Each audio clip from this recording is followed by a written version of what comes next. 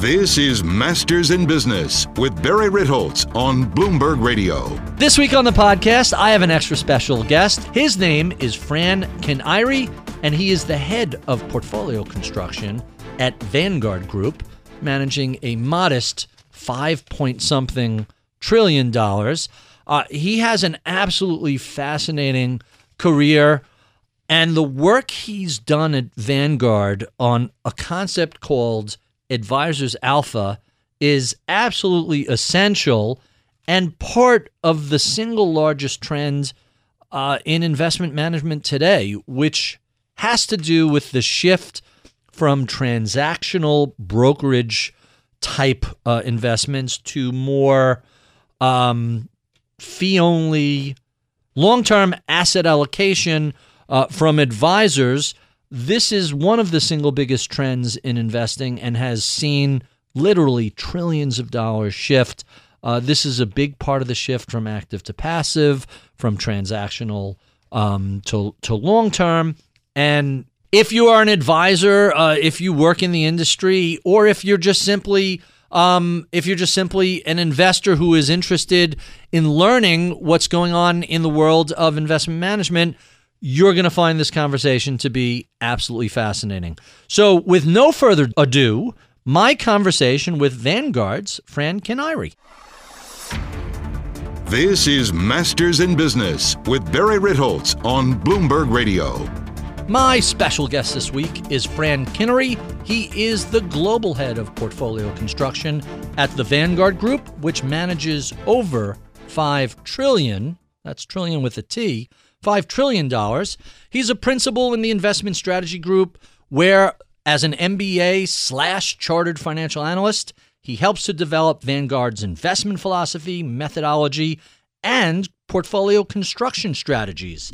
At Vanguard, he helped to create the firm's investment counseling and research departments, its asset management services, and the Vanguard advisory services, but perhaps he is best known for creating the concept of Advisors Alpha. Fran Kinniry, welcome to Bloomberg. Thank you so much, Barry. It's great to be here. I've been a big fan of your show, and so just a pleasure to be here. I have had as a guest on the show just about all of your CEOs since the firm began. I have to track down the new guy. He's been elusive, but I will eventually. He's been busy. I can imagine. So let's start a little bit with some background. I hear that index funds are a bubble. Are you guys at Vanguard about to crash the economy? Yeah, that's an interesting one. The author, I guess, the creator of The Big Short came out recently. I know your team covered it. Josh covered it as well. And I think people have to really take a step back when I see stories like this. There's a lot of confusion even on index and active, and I think people don't even understand. As long as they've been around, they're still very confused. So let's delve into the details. Explain the broad difference and why it matters. Yeah, first off, I think people confuse this idea of indexing maybe surpassing active management, right? So in the U.S., we literally just did that this past quarter. Just did that, exactly. But I think people forget that that's 40 Act funds, 40 Act being mutual funds and ETFs. And that is a very small part of the capital market structure. So what is not included under the 40 Act? Separate accounts, institutional investors, sovereign wealth funds. So actually the mutual fund and ETFs are somewhere between 30 and 35%. So if you do that math, index equities on the U.S. side is somewhere around 15%. So still relatively small. Indexing, passive investing, much smaller than active investing. Exactly. And I think the other big confusion is that people think that indexing moves price.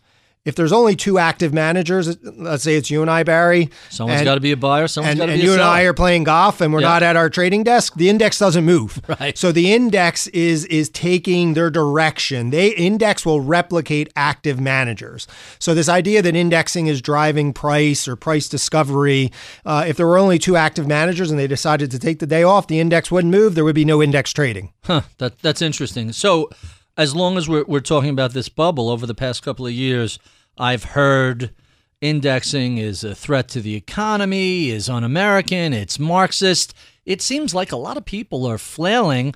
And Jack Bogle very famously said when Vanguard first rolled out their initial index funds, they were accused of being un-American.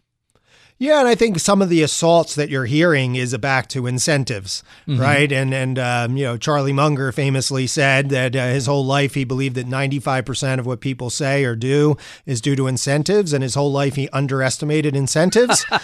So I think there's a large crowd that would love to talk about this indexing bubble or all the negatives of indexing.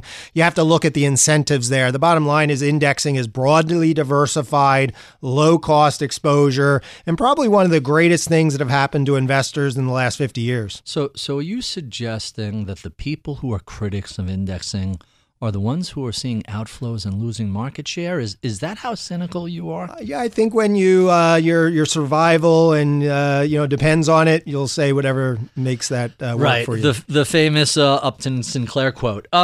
So you've been at Vanguard since 1977. What path took you there? What was your first role at the Vanguard Group? Well, I'm not that old, Barry. I joined in 1997. Is that what did I say? I said 77. You were going into high school. Yes, exactly. So I joined in 1997. By the way, Vanguard's only been around since 74, right? So 97. Yes. So 1997, I joined Vanguard. The backstory is, like yourself, I was at a registered investment advisory firm. Back at that time, we had $1 billion, which was quite large. We were a multi-family office and institutional advisory firm. To be fair, in 1997, $1 billion was a lot of money. Now it's walking around money. Exactly. Or so it seems with $6 trillion and $5 trillion and just crazy AUM numbers. Exactly. And so I was a big fan and studied Vanguard from afar from my prior firm. And I ended up at Vanguard because our RIA business got rolled up into they were going through a roll-up stage, and roll-up being other big advisory shops bringing other advisors together. I had about a year to figure out whether I was going to stay or move somewhere. And I was a CFA, and I happened to be at a CFA event, and Vanguard was entering the advice business. And so a lot of people know about Vanguard's advice today, and they may think it's new, but I was, at the very, very early beginning of Vanguard starting advice, and my role was to develop the investment methodology we used in our advice services. So let's talk a little bit about that. Vanguard has been a giant advocate of the 60-40 portfolio, 60% equity, 40% bonds. Advisors embrace that in giant numbers. Is the 60-40 portfolio still a desired sort of mix? Yeah, I think some context there, just like we started with the context on indexing. The context is I think Vanguard believes in broadly diversified portfolios, low cost, whether it's active or passive, because we actually believe in active. You're almost $2 trillion in active, right? That's right. And so I think the 60-40 gets thrown out there, as a starting point, but we believe that the asset allocation should reflect the client's goals and objectives. So we have clients, for example, our target retirement funds, it's a glide path where it starts out 90-10 and gets all the way down to 30-70. In other words, as you get older, you assume less risk with equities and more stability with bonds. Absolutely. So the 60-40, while, that's one spot on that frontier, I think the main part is having an asset allocation, an investment policy, that you're navigating back to. So you're rebalancing to that, being broadly diversified, and either having high talent and low cost. That would be our formula for success for an investor. Whether it's 60-40 or 40-60, doesn't really matter. But yeah, the 60-40 tends to be that starting point for many investors. In a lot of the institutional funds, endowments, foundations were that for a very long time.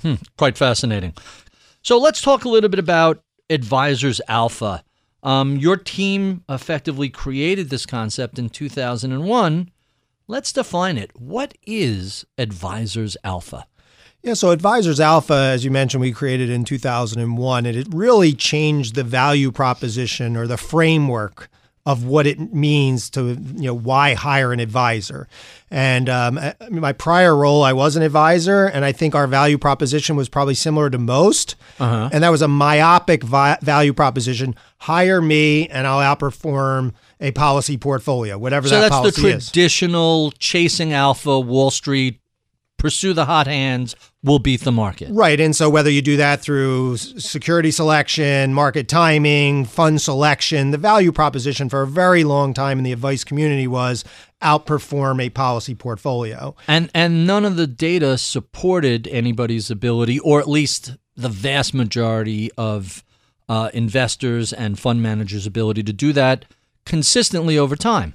Yeah, and think about what a high hurdle that is. If you're charging, let's say 1% in a fee-based an arrangement, and then so not only that, but you have to outperform by 1% plus any product fee. Right. So that's a really tough hurdle. So it's a value proposition that you're setting up. You own your value proposition as the advisor, and you're telling your client, judge me on this.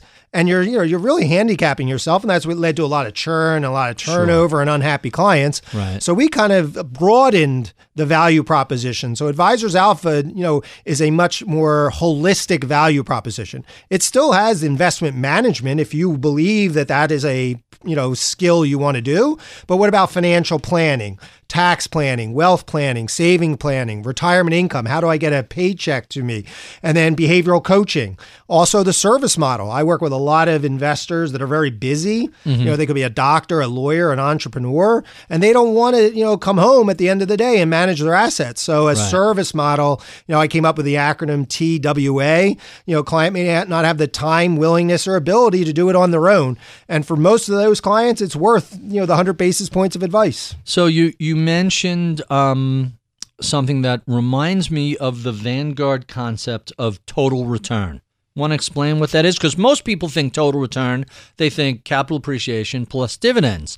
But Vanguard has a slightly different definition. Yeah, our total return is, I think a lot of people try to engineer a return. And what I mean by that is, let's take this low yield environment. And they think that they may need 5 or 6% for their spending. Right. So they kind of start with, what is my liability stream? And we see this a lot in the institutional space too, with endowments and foundations. They have a 5% bogey if they want to stay completely. They must spend 5%, otherwise they risk losing their tax-exempt status. Exactly. And or a client who's in retirement, a high net worth client who's in retirement, let's say they want to spend the 4% rule. Right. How do that works for, if you look at a bond chart, the 60s, 70s, 80s, and 90s, interest rates were above the spend rate. Right. So you could have that was easy. You could have a 100% fixed income portfolio, and it was quite easy. But now you have dividend yields at on the equity market of, let's say, 1.8, 1.9, and the bond market at somewhere like 2. So how do you get to a spending policy of 4 or 5%? You add them together. Yeah, so you see people taking risk. They go out on the yield curve. They high yield, junk bonds, duration. You see a lot. Although duration doesn't work. Duration doesn't work. Inverted yield curve going out duration hurts you. Doesn't help you. And you see a lot of these. This is not an anti-alternative investment or private investment conversation, but you see people reaching for alpha that may or may not be there. But when you say may or may not be there, the data is pretty overwhelming that for the most part, it's not there. And a lot of people who dabble in alternatives seem to, my joke is, come for the high fees, stay for the underperformance. But that has not been the solution. It has not been the magic bullet, especially for pension funds that have pushed in giant numbers into private equity and hedge funds and venture capital. It's like everything else, a winner take all. There's a handful of, if you can't get into Renaissance's medallion fund or D.E. Shaw, the odds are you're not going to do as well as a simple 60-40. Yeah, and I think that goes even for liquid space, right? So, I still think that this gets back to the marketplace being very sophisticated, but maybe not understanding the math. And the math is, and most of your listeners will probably be familiar with zero-sum game. Sure. Which means that if you and I are counterparties, one of us is going to win on that trade and one is going to lose. So on average, active management, whether they be liquid or illiquid or alternatives or traditional, it's going to be impossible at the 50th percentile in zero-sum game to win. That doesn't, but I think what misses that is someone is on the right side of that distribution. Right. Someone is winning. And so, if you can find talent, you mentioned a few, Vanguard's active funds have actually done very well. Mm-hmm. So if you have good talent and you have your costs below your talent, which is a key component of total return. Total return. Then, so we're into total return or outcomes. You know, we believe that what's the most important thing is what are client outcomes. And so what I mean by that, it doesn't have to be all index or that alternatives are bad or, you know, private investments are bad. What you really want to end up with is my talent greater than my friction? And if that works, then there's a real strong case for active and a strong case for privates and alternatives. The question is, do you have access to that, right? Not everyone is going to have access to world-class talent. Sure. And you then, just need a couple of $1 billion and you're in. Yeah, or you work with a professional fiduciary. So you could work with, you know, not to say Vanguard, you could work with someone like Vanguard that actually can, you know, find great managers, get access to great managers, and deliver outcomes that are superior, even though the cost structure is above an index cost structure. Let me give you a quote from one of your research papers that I found interesting. Left alone, investors often make choices that impair their returns, jeopardize their ability to fund their long-term objectives. Many are influenced by capital market performance, and this is often evident in market cash flows mirroring what appears to be emotional responses, fear or greed, rather than rational ones. Explain the idea of behavioral coaching and what that means. Yeah, so behavioral coaching is one of the key pillars of Advisors Alpha. And what we mean by that is investing is emotional, right? And we know that, you know, you have to be, you know, in a decision state where your emotions are calm. And, you know, it's hard to stay calm. Let's go back to the global financial crisis, 08, 09. It's hard to stay calm when you've lost, you know, 45, 50% of your value of your equities. And what you're asking the investor to do is, let's just take a $2 million portfolio, $1 million in stocks, $1 million in bonds. Your $1 million in stocks now is $500,000. Right. And you're asking, without an advisor, you're saying, I'm going to sell 250,000 of bonds that are actually doing quite well in GFC and add to this stock portfolio. So now I have 750. Right, to rebalance that. And when I've studied cash flow at Vanguard for my 20 plus years. And what we see is that, you know, investors, especially in the extreme. So you go back to that 08, 09 environment, there was huge outflows of equities in the money market. And so investors were not rebalancing on their own. And so working with a behavioral coach who's going to help you through the emotions to stay committed to your policy, we think can add a tremendous amount of value. And I personally noticed the outflows reaching their plateau that February, March 09, the worst possible time for it. Right at the bottom. You know, we study that, right? And equities went pre-GFC. So if you go back to, you know, 07, pre-GFC, equities were at about 68% on the household balance sheet. And that means that, you know, the 32% was in more risk-off assets.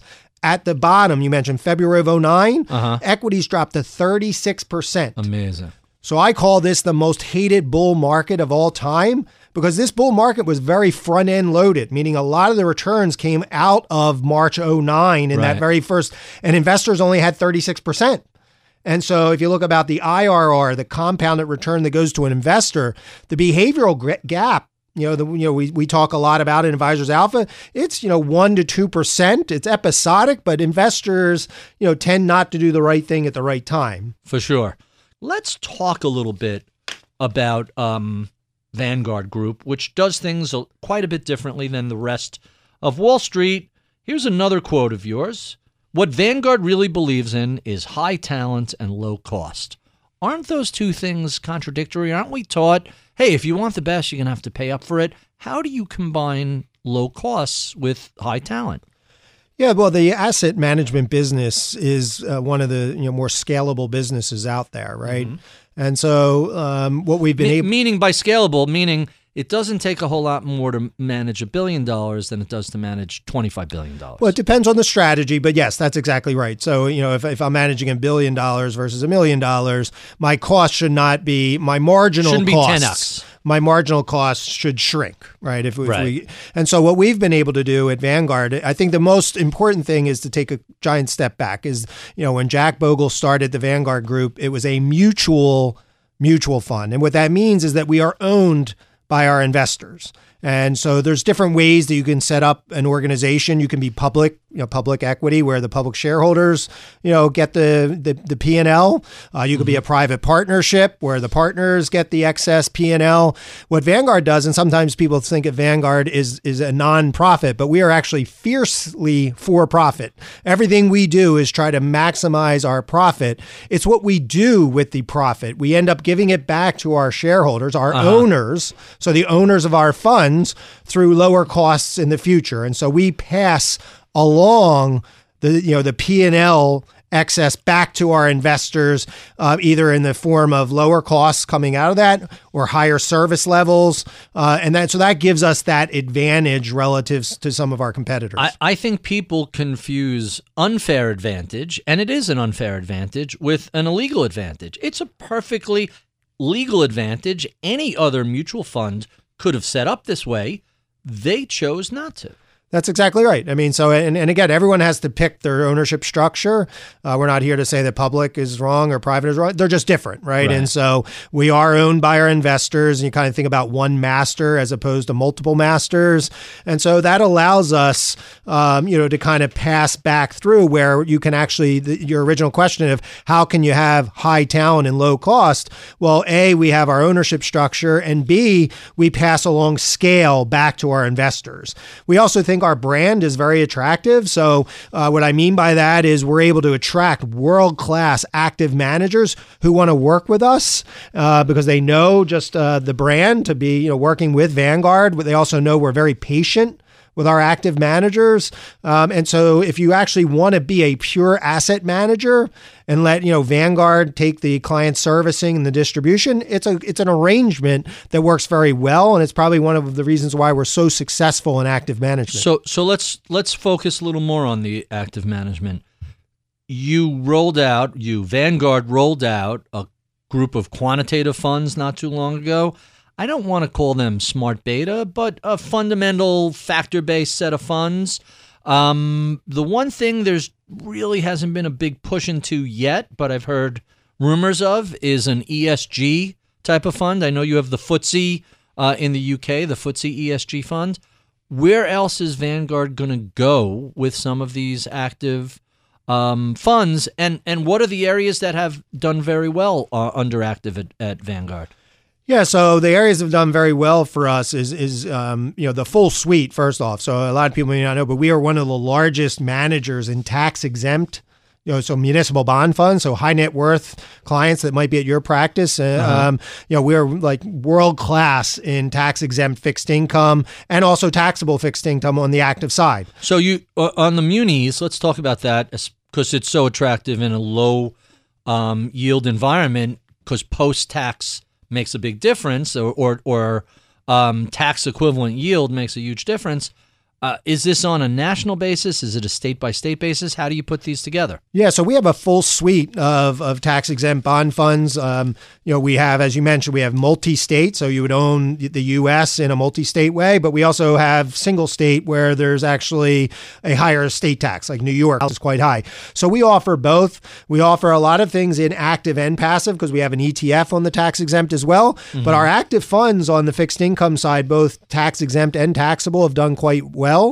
You also talked about some of our factor funds. I've been an author of a lot of papers on smart beta, and so we were really just critical of the term. We didn't think it was smart or it was beta, right? And we were kind of early in kind of being critical of the narrative, But we believe that there's factors. If you think about a factor, the value factor, momentum factor, that actually have a different risk and return stream, and they have some premiums to them. And you can even kind of think about why those premiums would exist. Some of them could be behavioral. Some of them could be just back to misunderstanding the risk. So we do have a series of quant factor funds out there, and a whole list of traditional bottom-up funds that you're probably familiar with that Vanguard has offered for many, many years. You mentioned earlier target date funds, which used to get kind of a bad rap, but they have, for the most part, become the default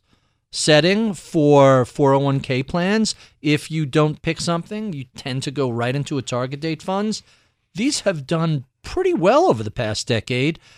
Tell us a little bit about the Vanguard target date funds, because I think these are attracting a whole lot more money every month. Yeah, I mean, outside of the invention of index funds, I think target retirement funds, will go down as one of the more helpful innovations for the average person trying to save for retirement. And if you go back before target retirement funds, the 401k space, which is where most of these are used. Let's say I'm starting day one at Vanguard.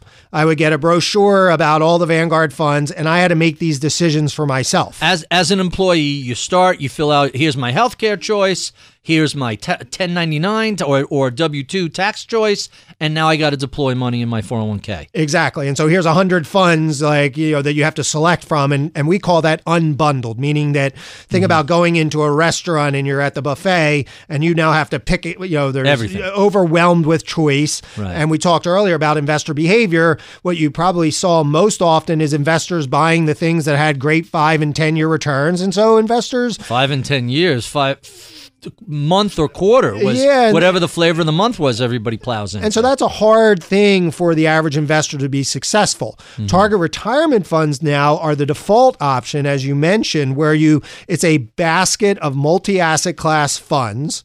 So stocks, bonds, etc. Yeah. So to talk about Vanguard's target retirement funds, you virtually own the world. You own, over 10,000 U.S., non-U.S. stocks, 3,000 U.S. stocks. You own the global equity and fixed income, and it stays rebalanced. Automatically throughout your life up until your retirement. Automatically, and it glides down in risk. And so you think about it starting out, if I'll use my son. 90-10 as an example. So my son just graduated from Bucknell. He joins the workforce. He starts out 90-10, and he glides gradually down through time. And on his last day of work, it'll be 30-70. So here's the question about that I'm intrigued by. People are living much longer. Mm-hmm. They need to have, I suspect, additional risk assets in order to carry them through their entire lifespan so they don't run out of money.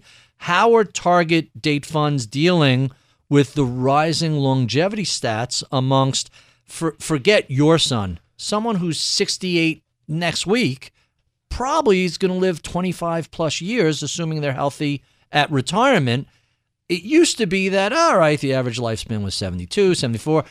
We need just 5 years. Now you need 25 years. How do target dates adjust to that? Yeah, so we do a lot of modeling on, sufficiency. Will this meet sufficiency savings on a life horizon of 100, if not more in years? And so at 30-70, you think about 30% stocks, 70% bonds, in most environments is going to, give you a real return over inflation that's going to last you, number one. And number two, this is not meant to be 100%. Most clients or people that use them will have Social Security.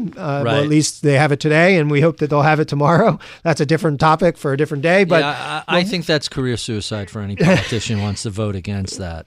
Because the retired, they vote. Exactly. The young kids today, they're voting more than they used to, but they're still far below their numbers. So I can't imagine anyone is foolish enough to, let's get rid of Social Security. That's just political career suicide. Yes, I totally agree. And so I think the 30-70, we will continue to challenge that. So to your point, maybe if investors start living to 110 or 120, we're not fixed to that final allocation. We test it every year, and we test it very thoroughly. But if we were, hypothetically, let's say you wanted to take more risk, risk is kind of a trade-off of longevity risk versus capital, depreciation. So if you get 08, 09 and you're 40% versus 30%, value at risk is going to be much. So you're trading one risk for the other. Makes perfect sense. Let's talk a little bit about bonds. We were discussing target date funds earlier. What does an investor who's looking for yield do in the current environment? Interest rates are relatively low. Inflation is relatively low. Valuations on the equity side are relatively high. What's an investor to do? Yeah, I think what an investor should do is, really think about, and you asked me earlier on total return, is don't think about the individual components of your portfolio. So don't look at bonds in isolation of stocks or stocks in isolation of bonds, because what you see is some bonds, if you're reaching for yield, it could have equity-like beta to it. For example, if you're going into high yield bonds or emerging market bonds and the equity market were to have a sell-off, they're going to have equity correlation to it. So, Right. You really want to be careful if you were to do that because, for most investors, bonds are the diversifier to your equity risk. And we see that time and time again. And we saw it in 08, 09. We saw it in the internet tech bubble. We saw it in December of 18, where we had that little mini sell-off where bonds have very nice correlation properties, meaning that they serve really well when equities are doing poorly. And so, but if you It's a ballast during a downturn. It's a ballast during a downturn in most environments. I don't want to say all environments, but certainly in all environments, if you increase the risk of your bond portfolio, it's going to look more and more like equities. So let's talk a little bit about, all right, so that's credit risk.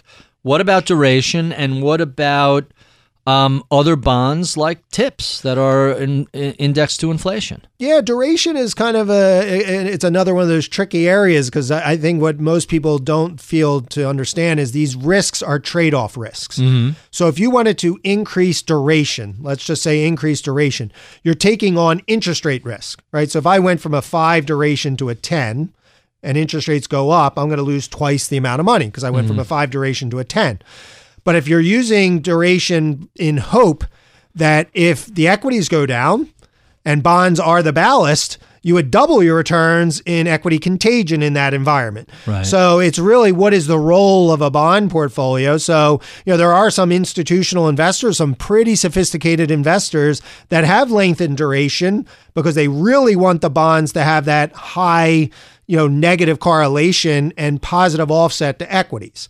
But we are taking on is interest rate risk. So it is hard to kind of think about these risks and make sure that you're talking about them in trade-offs. So let's talk about another trade-off. We in the United States pretty much have the highest yields in the developed world, but we look at Japan, negative interest rates. We look at Germany, negative interest rates. We look at a lot of Europe, negative interest rates. First, is that possibly going to come here? And second, what can an investor do if they don't want to pay for the privilege of owning bonds? Yeah, I mean, what you mentioned is true, and it's hard to believe that, the U.S. market being, actually offering some pretty good yields relative to some of the other high-quality developed sovereigns that are out there. So I would caution everyone, regardless of how low rates go, even if they go to zero or negative, what is the role of bonds in a portfolio? If it is the ballast of the portfolio, then trying not to stretch for yield, kind of take what the market gives you. Anytime we see people trying to engineer returns that the market isn't giving you, that's usually when they get themselves in trouble. Well, it worked out so well in 08, 09, reaching for yields. What could possibly... I remember hearing salespeople pitch me on safe as treasuries, but paying 250 to 300 basis point more. Well, someone's either going to win a Nobel Prize or go to jail. There's nothing in between. Right. It's you've just changed the fundamental rules of economics. The only problem is no one went to jail. So I was not fully correct about that. So taking what the market gives you as opposed to reaching for yields, what does that do to that 4% drawdown calculus we talked about for people in retirement who need to take money out of their portfolio to live on? Yeah, and I think education, and I think also the role of the advisor. The advisor is doing a great job educating their clients. The way I've always looked at total return is it's a partnership between the capital markets and the investor themselves. And what I mean by that is for a lot of periods, the capital markets did all the heavy lifting. The individual didn't need necessarily to save as much. And so if you're thinking about this partnership of how much the capital markets is going to contribute to your total return versus how much you personally are going to contribute, if we are in a muted return environment, which I think is pretty much consensus, it's certainly Vanguard's outlook to have a muted return, then the partnership is going to have to come more from saving more, spending less, and making sure that you're doing your end of the bargain as the saver, work longer, or if not, just expect a lower retirement income stream in retirement. So I think investors may not have realized how lucky they were in the second half of the 20th century. That was a fantastic period of time if you were fortunate enough to be born pick a decade, the 30s, 40s, 50s, the next 50 years of your investing returns have been spectacular. We're not likely to see that over the next 20 plus years or so, are we? Absolutely not. I mean, from 1982 to 1999, the stock market was up 18 compounded annually, and the bond market was up about 10. 18% a year. 18% a year. Right. I know the Dow went up about 1,000 points, 1,000% over that time. So you think about a balanced investor over that time and use the demographic of being born in the 30s. If you were at your peak earning or near retirement and you were able to get 14% from a balanced portfolio, I'll take it. I'll take it right now. Right, for sure. But I think one other thing is people have to understand is if you are saving to eventually spend it or gift it, you have to think about real returns. Meaning after tax returns. After tax and after inflation. Okay. So in that environment, with my mom is always saying, "Oh, I want to go back to those days where CDs were 18%." And I say, "Mom, 12% inflation. But interest, inflation was 15%, so you got 3 net." So I think, in this environment, you also have to understand that inflation is quite low. So it's a little misleading. It is a little misleading. It was better then, but once you back out inflation, it wasn't as. It looks much better than it was. It was still better. But not as overwhelmingly better than today. Is that the implication? Yeah, that's right. Let's say that the stock market gets you 5 to 7% hypothetically. And don't go by the first half of this year. We're up 22%. Exactly. But you look that's year to date. You look the previous 12 to 18 months. It's essentially flat. Right. So 5 to 7% going forward, is that a reasonable expected return? Yeah, I think if you were think about a 10-year horizon, and then if you say you're 60-40, or we could pick whatever ratio you want in stock bonds, 2 to 3 on bonds, all of a sudden a balanced portfolio is probably closer to 4%, right? Net of inflation, you mean? Well, it's probably nominal, and then if you add in 1.5 to 2 inflation, your real returns 2 to 3%. 2 to 3%. That seems light. Where the periods we were talking about before for someone born in the 30s and the 40s was probably close to 5 to 7%. Okay, wow, that's a big difference. So, and that's going to really then what is the education coming out of that? You can't choose when you were born. Right. So this idea of taking what the market will give you, the person today who's going to look at the future with reality that it is, they're going to have to save a little bit more. Back to our, talk about target retirement funds, we do think with auto enroll, auto save, auto escalate, and companies matching, they're in a much better position to maybe generate those kind of returns on their own behavior. And to take the behavior component and bring it back to Advisors Alpha, we seem to be much smarter these days about understanding our own emotions, our own biases, and why investors are typically their own worst enemies. And this is anecdotal, but my observations are people seem to be doing a better job of not blowing themselves up the way they did so much in the 90s and 2000s. They still messed up in 2009, and we saw a lot of people dragging their feet in 2010, 2011, 2012 to get back into the markets. But on average, is it fair to say people seem to be a little smarter about their own behavior and how it impacts investing? Yeah, you're exactly right. So we, in the Advisors Alpha work that my team and I work on and created, we created the Vanguard Risk Speedometer. And the Vanguard Risk Speedometer looks at cash flow through time.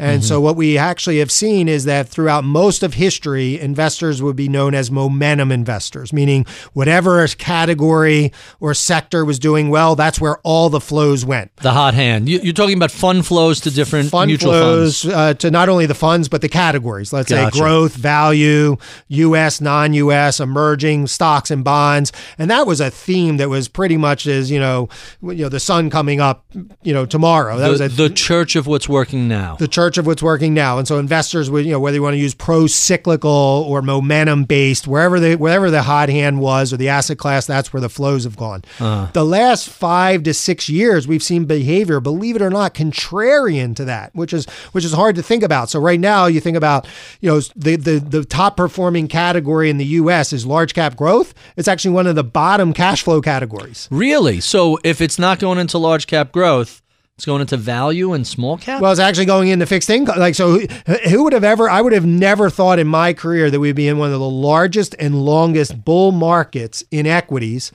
20% trail in 6 months, and you have negative equity flow year to date, in equities year to date August, and all the money going into fixed income. That's a big contrarian play. And to me, that's a compliment to the education, to the advisor community, to back to target retirement funds. I think what has really changed is it went from a fund picker world where people were picking stocks and building a portfolio bottom up to a top down way, meaning an asset allocation model. Yeah, so whether it's target retirement funds, advisors such as your firm, and the firms out there, the amount of money that are in these systematic auto rebalance programs, ETF models, that by definition, if stocks are up, they're going to sell stocks and put them in bonds. And isn't there a ton of research and data, and I'm trying to remember if it was you or your firm or another firm that basically had reached the conclusion that stock picking, as much fun and interest as it can be, the asset allocation decision is far more impactful to the portfolio returns over time. Yeah, and so going all the way back to Brinson, so Brinson has covered this work, Janke has covered this work. Me and my team actually covered the Brinson-Janke debate, which is really about how much of the return is coming from policy, asset allocation versus security selection and timing. And so both of the arguments are right? So, and this is where context is important. If you're 60-40, Barry, but you only have 2 stocks, and I'm 60-40 and I have 2 stocks, but those stocks are different, then security selection the policy doesn't quite matter. But when we're 60-40, you're 60% broad indexes and 40%. Correct. But I just wanted to give a context. Right. When you're talking about broadly diversified portfolios, then the asset allocation drives everything. Right. Timing decisions and which mutual fund or securities you selected get almost to be, decimal places relative to the policy portfolio. Can you stick around a little bit? I have a ton more questions for you. I'd love to. I love this. We have been speaking with Fran Kinniry. He is the head of global portfolio construction at the Vanguard Group. If you enjoy this conversation, well, be sure and come back for the podcast extras, where we keep the tape rolling and continue discussing all things asset allocation. You can find that at Apple iTunes, Google Podcasts, Stitcher, Spotify, wherever your finer podcasts are sold. We love your comments, feedback, and suggestions. You can write to us at mibpodcast@bloomberg.net. Give us a lovely review at Apple iTunes. You can check out my weekly column at Bloomberg.com or sign up for my daily reads at Ritholtz.com. Follow me on Twitter at Ritholtz. You might guess I'm Barry Ritholtz. You're listening to Masters in Business on Bloomberg Radio. Welcome to the podcast. Fran, thank you so much for doing this. You and I have met on several occasions previously, and I've been a fan of your work, and obviously I am a fan of Vanguard for a long time, but I've been meaning to sit down with you for forever, and I'm glad we finally got you into New York from Pennsylvania. I have a ton of questions I didn't get to during the broadcast portion, but the first one's a little funny, and I have to ask you about this because it's such a ridiculous statistic. I either heard or read somewhere, it's one of these like urban legends, Vanguard has 97% of the certified financial planners in the state of Pennsylvania. Is that remotely possible? Is that true? It's probably, I can't confirm the exact number, but I would imagine we have a high percentage. So, I think that's probably true. Again, I think context is in order. We're probably one of the largest employers in that area. In finance. In financial services. Yeah. So we're likely to have maybe 97% of the CFAs in the community and maybe even 97% of the phone representatives in financial services. So I think it's our size. And it's also our dedication to advice and why we think advice really matters and our commitment to it, having professional advice. Let's talk a little bit about that advice because there's some really interesting debates back and forth with that. Who needs a financial advisor? So I get this question all the time. And my answer is, well, if you could do it yourself, do it yourself. But you have to be disciplined. You have to know yourself. You have to manage your own behavior, and you have to put a little time and elbow grease in, but it's not hard. It's doable. But not everybody seems to be able to manage themselves. So the question is, who should have an advisor out of people who have been self-directed and are not happy with what it's taking. How do you decide who should really be working with an advisor and who should be doing this themselves? Yeah, I mean, and not to be too curt with it, but I do think if you're human, right, because of emotion, you probably the vast majority of clients would be well served working with an advisor. Really? That's when you say vast majority, that's a bigger number than I was expecting from you. And I don't mean to tee up softballs. No. But you're answering this in a way that was different than I expected. Yeah, I mean, I'll give you a great little story of my brother, and hopefully he doesn't listen to the show, but I'll throw one of the smartest individuals I know. He's head of medicine at Penn, so, Columbia Med School, Penn Med School. Just very, very smart. School, yeah. 10 years ago, he calls me up and, 10 years ago, like middle of the crisis. And he calls me, he says, I'm like literally the worst investor ever. I study this. I put so much time into it. Vanguard has his 401k. So he's in the right place. He's in the right funds, right place. But he himself, who studies it, is shooting himself in the foot, right? Because he studies this analytically like he would study anything else you would study in school, right? And what we know, I wrote a paper several years ago about decision making, right? And so decision making, there's a lot of credibility on persistence, meaning that if you top doctors, top hotels, top restaurants tend to stay top. Right. The investment market, asset classes, strategies, there is not that same persistence, right? You see almost some reversion and no patterns to it. And so most investors, whether, it is a rare person who in 2008, 2009, back to my analogy earlier, you have $1 million in stocks, $1 million in bonds, 50-50 investor, you just lost $500,000 in stocks. And you're going to sell bonds that are actually doing well and buy $250,000 in February of 2009. Now, there are obviously some investors who can do that, or maybe some investors will use a single fund solution. We talked about target retirement funds or balanced funds that do it for you.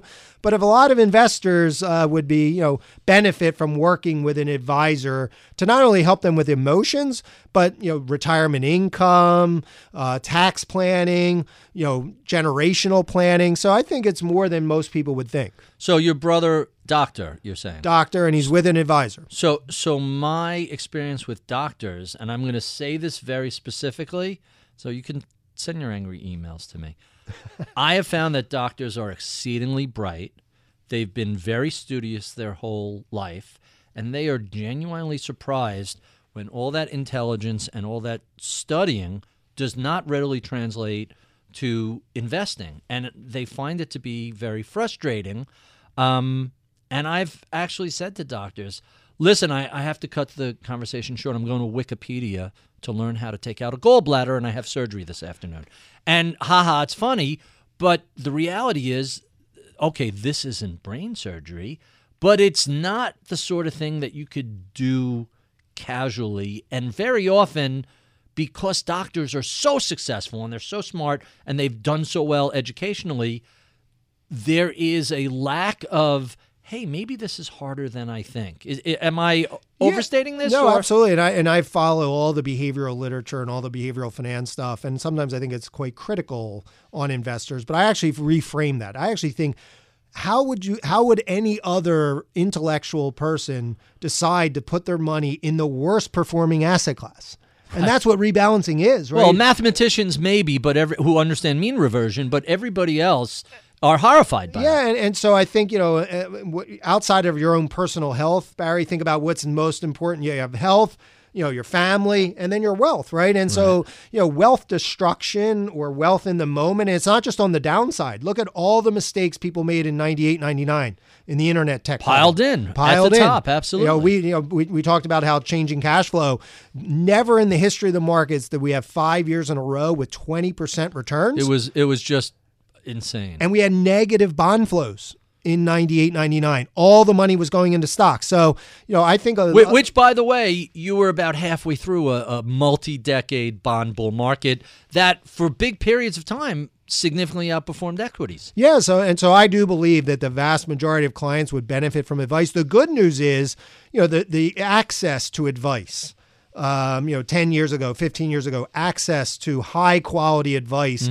was pretty limited, right? You needed maybe $1 million or $2 million to get access to world-class advisors such as yourself. But, as technology has come around, I know your firm is, offering different solutions. It doesn't have to be high touch. It could be more tech automated advice. So advice is now becoming much more tech enabled. And so the ability to get advice for a $50,000 or $10,000 investor is here, and the costs have come down on that. So I think, given that change, a huge opportunity for self-directed investors to use advice. So one of the things that you mentioned earlier, I want to just address.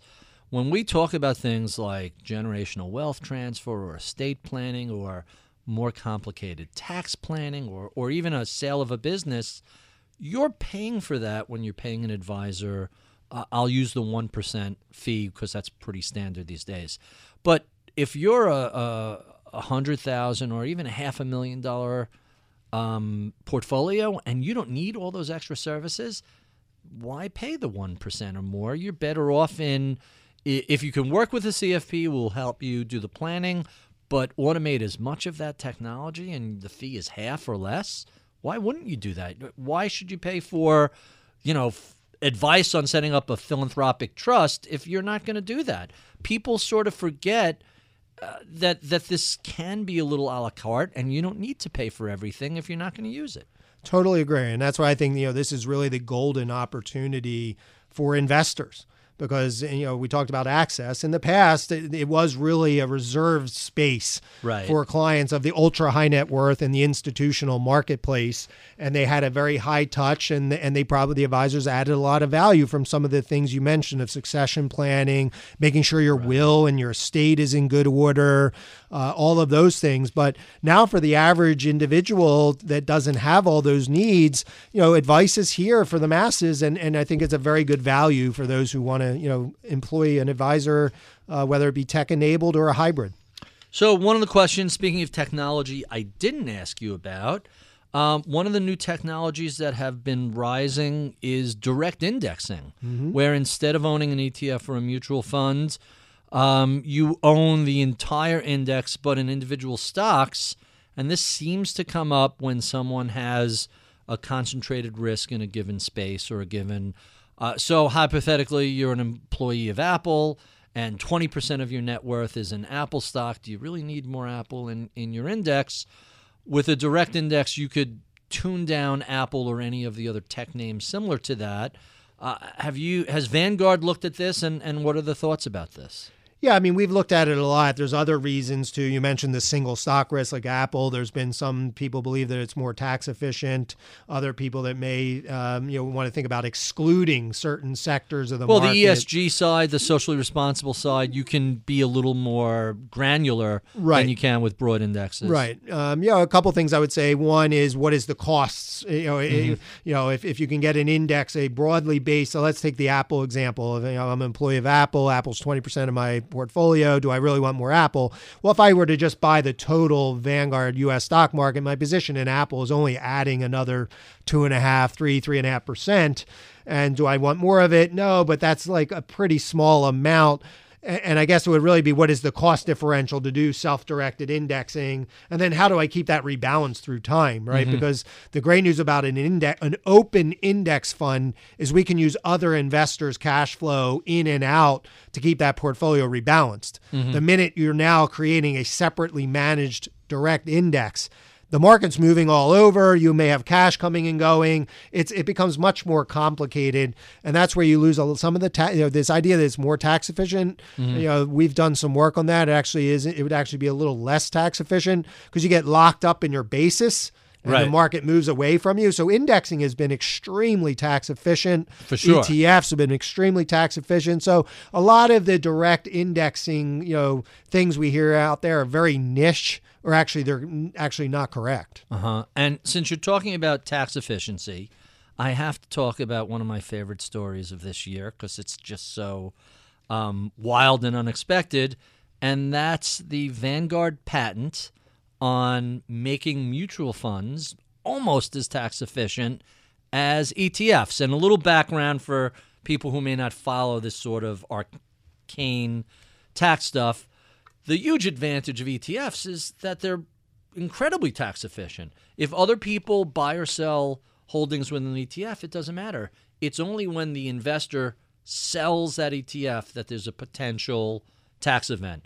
But you can own a 40 Act fund, you can own a mutual fund, and if within that fund there are takeovers or sells or whatever else happens where there's a capital gain, that passes straight through to the investor.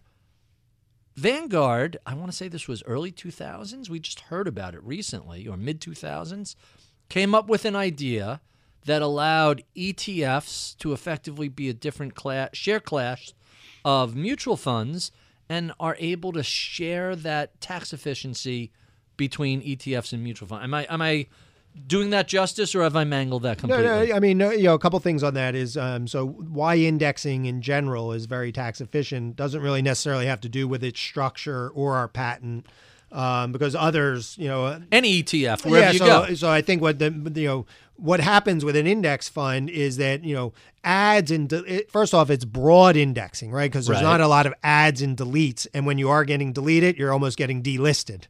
Unless there's a merger or a takeover, And that's usually where you see some capital gains. But so those are more of the rare instances, where you see more inefficiencies would be, the niche sector ETFs, or so there you have graduations, and that's why active sometimes, meaning they go from small cap to mid cap or mid cap to large cap, or growth to value, gotcha, stuff like that, and that's where even active has some tax inefficiencies relative index, because if I no longer like stock A, I don't necessarily care what my cap gain is, because I have tax exempt clients. I'm really just trying to add excess returns, not necessarily thinking about a taxable entity. They don't. Most active funds are not really focused on tax efficiency. Exactly, and so why indexing is so tax efficient in general is because they own a market. And the ads and deletes are quite small, only due to this merger. Right. So that's where indexing and ETFs, whether they're in mutual fund form or in ETFs, have been very tax efficient over the last 20 to 25 years. But your patents specifically, so no matter what company you buy an ETF fund, an ETF from, you're not going to generate an unintentional tax consequence merely by owning it. It's only when you sell it. But mutual funds have that. Your unique patent allows mutual fund holders in taxable accounts to effectively reduce their tax basis dramatically. Right, it's a share class of the fund, so they would end up sharing in that, because the ETF is a share class off of the mutual fund. So because of that, somehow the tax savings from within the ETF managed to work backwards to the mutual fund. Is that fair? Yeah, and vice versa, right? So the mutual fund, when an ETF starts with no assets, the mutual fund, so it's so you immediately get a track record, you immediately get some real assets. So you're not launching an ETF, which seems to be a problem with ETFs. You're not launching it with no track record and no assets. So right away, Vanguard ETFs, and this is a fairly unique structure, making ETFs not a standalone, but a share class of a core portfolio or a model portfolio. That's Is that correct. A fair way to say it? That's correct. But it's the tax efficiency that reverts back to the mutual fund that's really somewhat unique also. It is. And that patent expires this year, next year, soon? Yeah, soon, yep.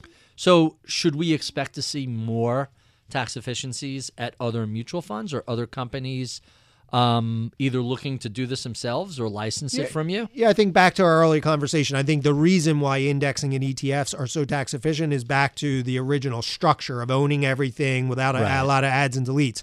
What you're talking about is a very, very, very small advantage. So I don't see it changing much the landscape of helping or hurting either complex, the industry in general. I just thought it was so fascinating and and that came from your now retired CIO, Gus Sauter. Right. And that was really I thought was a very clever idea.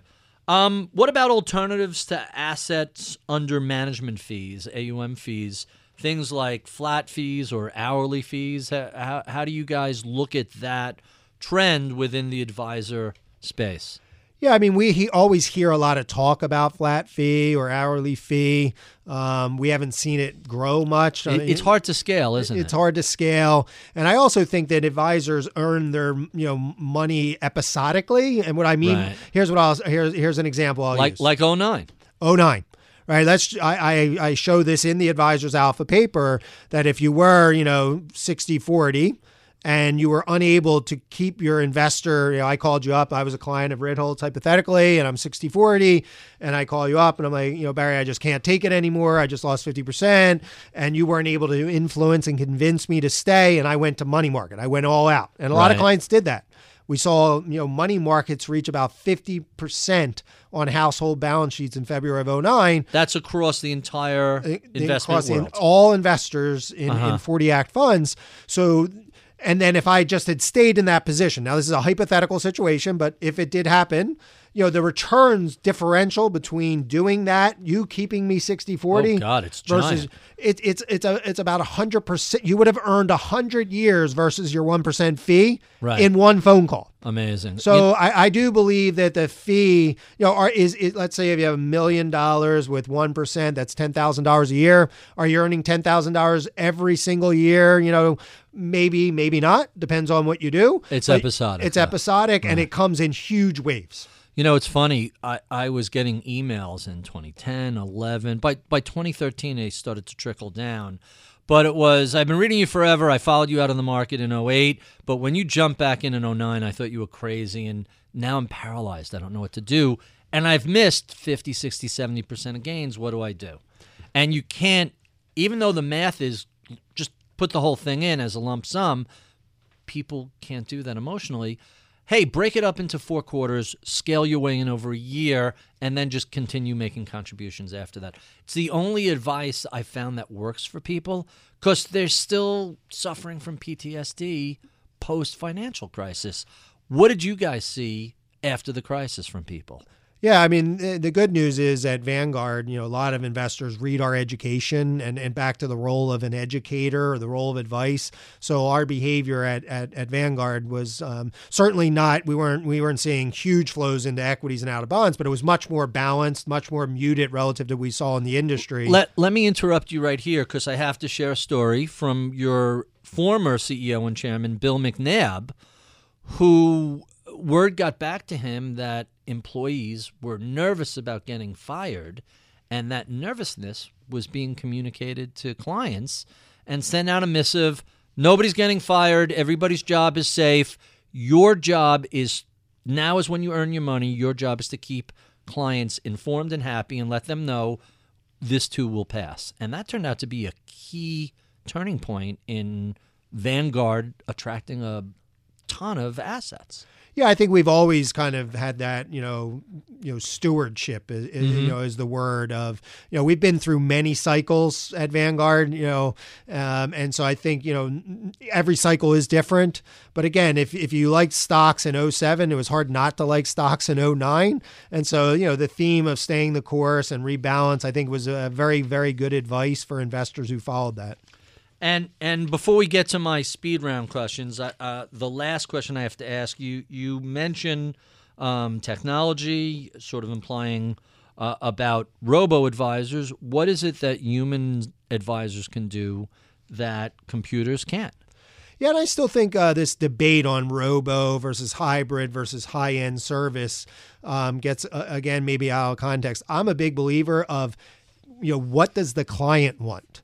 Right. And I used my son and my brother already in this story. My son has a cell phone, but he never talks on it. He's all into the apps, and he might, be more comfortable in a robo automated digital advice than actually coming in and sitting down with you or Josh, right? My brother, who's, our age, he's used to probably wanting to sit face to face and have a coach help him through things on a couch or in a conference room and talk through that. So, I think it really gets back to what is the investor's experience? What do they want?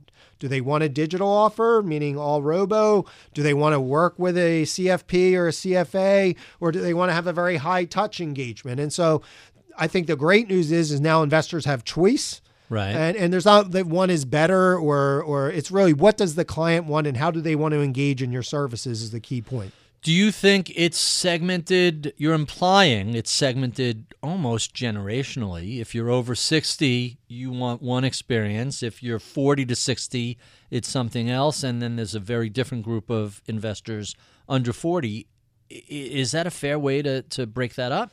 And do they really want very different things ultimately? Yeah, it's probably a stereotype, but it probably does, hold to some extent. If you didn't grow up with technology or you didn't grow up with, taking advice from, an app, then maybe you're less inclined than if you actually grew up in that environment. So I think it's an overgeneralization. So will there be a demographic that is in retirement in their 70s and 80s that are very comfortable using digital? Absolutely. And are there millennials who would more than want to sit down face to face and work with a human? Absolutely. But on average, I think it's kind of what you're used to and what you grew up with that will probably have a big pull on who will select what. Quite fascinating. I know I don't have you forever, so let me get to some of my favorite questions that I ask all of my guests. Tell us the first car you ever owned, year, make, and model. My first car, and it wasn't a classic yet. It was a 1967 Mustang. But at the time, that was I bought it for under $1,000 with my landscaping money, and killing it. It was had I had known what would eventually come to be. Right. It wasn't a GT350 or a 500. It was just a standard, just a straight fastback. Fastback. Yeah, those are still handsome cars. Yes. And you can now get them with 700 horsepower if you want. And a live rear axle as opposed to those old truck. Your car had effectively a solid truck axle on the back. Yes, it did. So that was but it was a very handsome car. I know you've seen the movie Bullet, right? Absolutely. Repeatedly. That was effectively your car, yes. Right? What's the most important thing that people at Vanguard don't know about you? I think the most important thing that people may not know is being at Vanguard and really working I think I'm the luckiest person at Vanguard because I got to work really closely with all four CEOs. So I got You started with Bogle. I started with Bogle, and we had a friendship up until his passing away. We would have lunch. Jack Brennan and I worked together very, very closely. A lot of people don't really understand that, Jack Bogle started Vanguard, but Jack Brennan, a lot of the things that are driving Vanguard today and outcomes for clients today, Jack Brennan started. Target retirement funds, ETFs, advice. So Jack Brennan, and I were, extremely close. A mentor in some respects. Bill and Tim, I worked very closely with Tim long before he was CEO. So I've worked, so I feel I'm one of the luckiest things. And being close with Vanguard, I think a lot of people think that, if Fran is an index guy, of which I am, but I actually started out in active, and I'm a big believer in active. We already talked about zero-sum game. So I think it gets back to talent and costs. And so I started out as a bottom-up stock picker at a deep value firm. And so that's kind of my roots in my training is, how do you tear a company apart and find out what its intrinsic value is? So coming from Vanguard, who's known for indexing, I think most people don't know that my formal training was in active management. And I don't want to digress too much to Tim Buckley, but he's got a fascinating career path at Vanguard. Started as Jack Bogle's intern. Is that a fair way to describe? Yeah, Jack Bogle's assistant. Right. And then worked his way through both technology and CIO. That's a really interesting career path to CEO. Well, yeah. So, so Tim and I worked together very closely. So Jack Bogle's assistant. Then he was in the IT and then became the CIO, Chief Investment Officer. Right. Then actually ran our whole retail and really has a big hand in our advice. Tim's hand in our advice offer, his hands are all over that and his vision to see advice. Then became the CIO. And now he's the CEO. One of the smartest, Jack Brennan and Tim are probably two of the smartest people I've ever been blessed to be around. You mentioned Brennan, you mentioned Buckley. Any other mentors you want to bring up? So my career, first my parents. My parents, I think, really gave my brother and I an unbelievable head start, and that we came from pretty modest means, but they really stressed education. And so I would be remiss without talking about them.